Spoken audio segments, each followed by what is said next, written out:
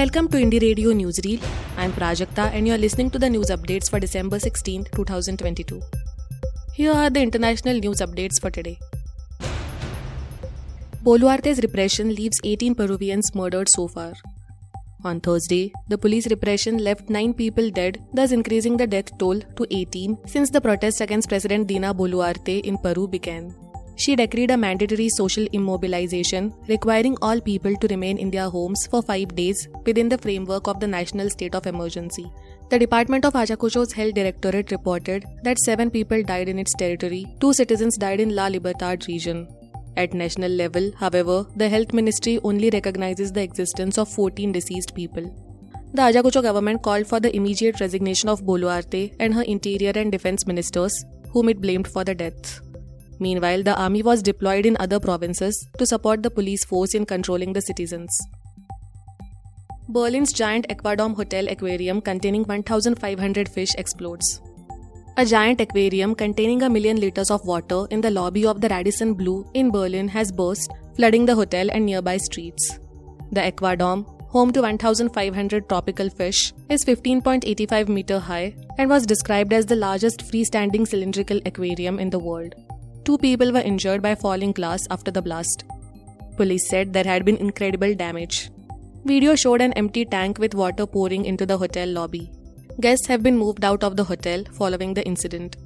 A spokesman for Berlin's fire brigade said that the vast majority of the fish had died and the cold weather had made rescue attempts more difficult. At least 19 campers dead in Malaysia landslide. At least 19 people, including children, have been killed after a landslide hit a holiday campsite in Malaysia's Selangor state. Families were sleeping in their tents when the landslide happened around 3 a.m. local time on Friday. Hundreds of rescuers spent Friday digging through mud to find survivors. The farm's managers said at least 30 children and 51 adults were registered for an overnight stay. Local media reported that Malaysian authorities said 14 people were still missing and that about 700 officials are involved in the search and rescue. Fire near French city of Lyon kills 10, including 5 children. 10 people, including 5 children aged 3 to 15, were killed after a fire broke out on Friday morning at a residential building near French city of Lyon, Interior Minister Gérald Darmanin said. Another 4 people were seriously injured in the fire, which started on the ground floor before spreading up the 7-story building, rescue authorities told local media. The fire is now extinguished, but footage on social media showed a huge dark cloud billowing above the building earlier in the day. The blaze occurred around 3 a.m. local time. Twitter threatened with EU sanctions over journalists' ban.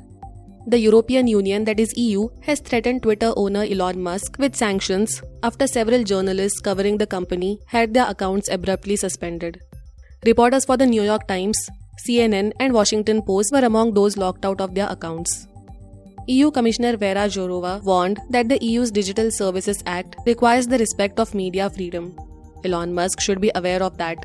There are red lines and sanctions soon, she tweeted. Now to the national news stories. CBI files 3 fresh cases against fugitive Mehul Choksi. The Central Bureau of Investigation, that is CBI, has filed 3 fresh cases against fugitive diamantaire Mehul Choksi for allegedly cheating several banks including the Punjab National Bank, that is PNB, and the ICICI Bank of Rs 6,746 crore. The first case, registered on Wednesday against Choksi, his firm Geetanjali Gems Limited and its senior executives, pertains to cheating a consortium of 28 banks led by the ICICI Bank of Rs 5,564 crore between 2010 and 2018. It has been alleged that Choksi and other accused were involved in fudging of accounts, siphoning of funds, and utilizing its sanctioned credit limits not for genuine trade transactions. Another case also lodged on Wednesday pertains to cheating a consortium of 9-member banks led to PNB of Rs 807 crore by Choksi, his firm Nakshatra Brands Limited, and others between 2010 and 2018 by diverting the funds. A third case has also been filed in this regard. Rahul Gandhi says China threat cannot be ignored. A week after Indian and Chinese troops clashed in Arunachal Pradesh Tawang sector, Congress leader Rahul Gandhi on Friday said that China is preparing for war and insisted that the threat cannot be ignored. He was speaking at a press conference at the completion of 100 days of Bharat Jodo Yatra in Jaipur.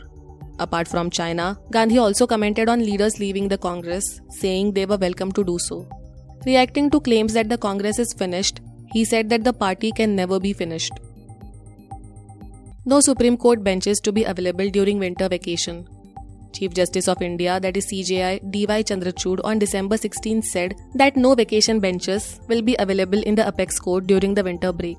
The oral announcement came a day after Law Minister Kiren Rijiju criticized the long vacations of the court and the inconvenience it caused to the litigants. Friday is the last working day before the court goes into winter recess.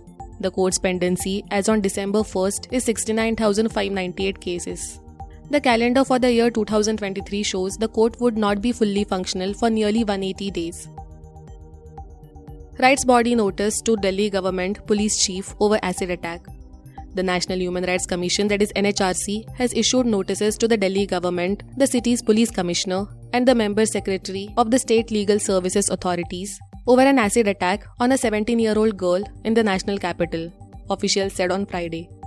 2 bike-borne masked men threw acid on the girl on Wednesday, minutes after she had left her West Delhi residence for school, leaving her with serious injuries. Police have arrested 3 men, including a neighbor of the survivor, in connection with the incident. The National Human Rights Commission, that is NHRC, took suo motu cognizance of the incident. The Commission has observed that the reported incident raises serious issues of human rights violations of the victim. AIIMS data retrieved, services restored. More than 2 weeks after the AIIMS cyber attack, Minister of State for Health Bharti Pravin Pawar informed the Lok Sabha on Friday that all the data has been retrieved. It was retrieved from an unaffected backup server, with most of its services also being restored. Responding to a question, Ms. Pawar said, no specific amount of ransom was demanded by the hackers, though a message was discovered on the server that suggested it to be a cyber attack. An FIR has been registered by the All India Institute of An FIR has been registered by the AIIMS with the Special Cell of Delhi Police regarding the attack, the minister said in her written reply. Thank you for listening to Indie Radio Newsreel. For more news, audiobooks and podcasts, stay tuned to Indie Radio or log on to www.indiejournal.in. Also consider subscribing to listen to our premium shows.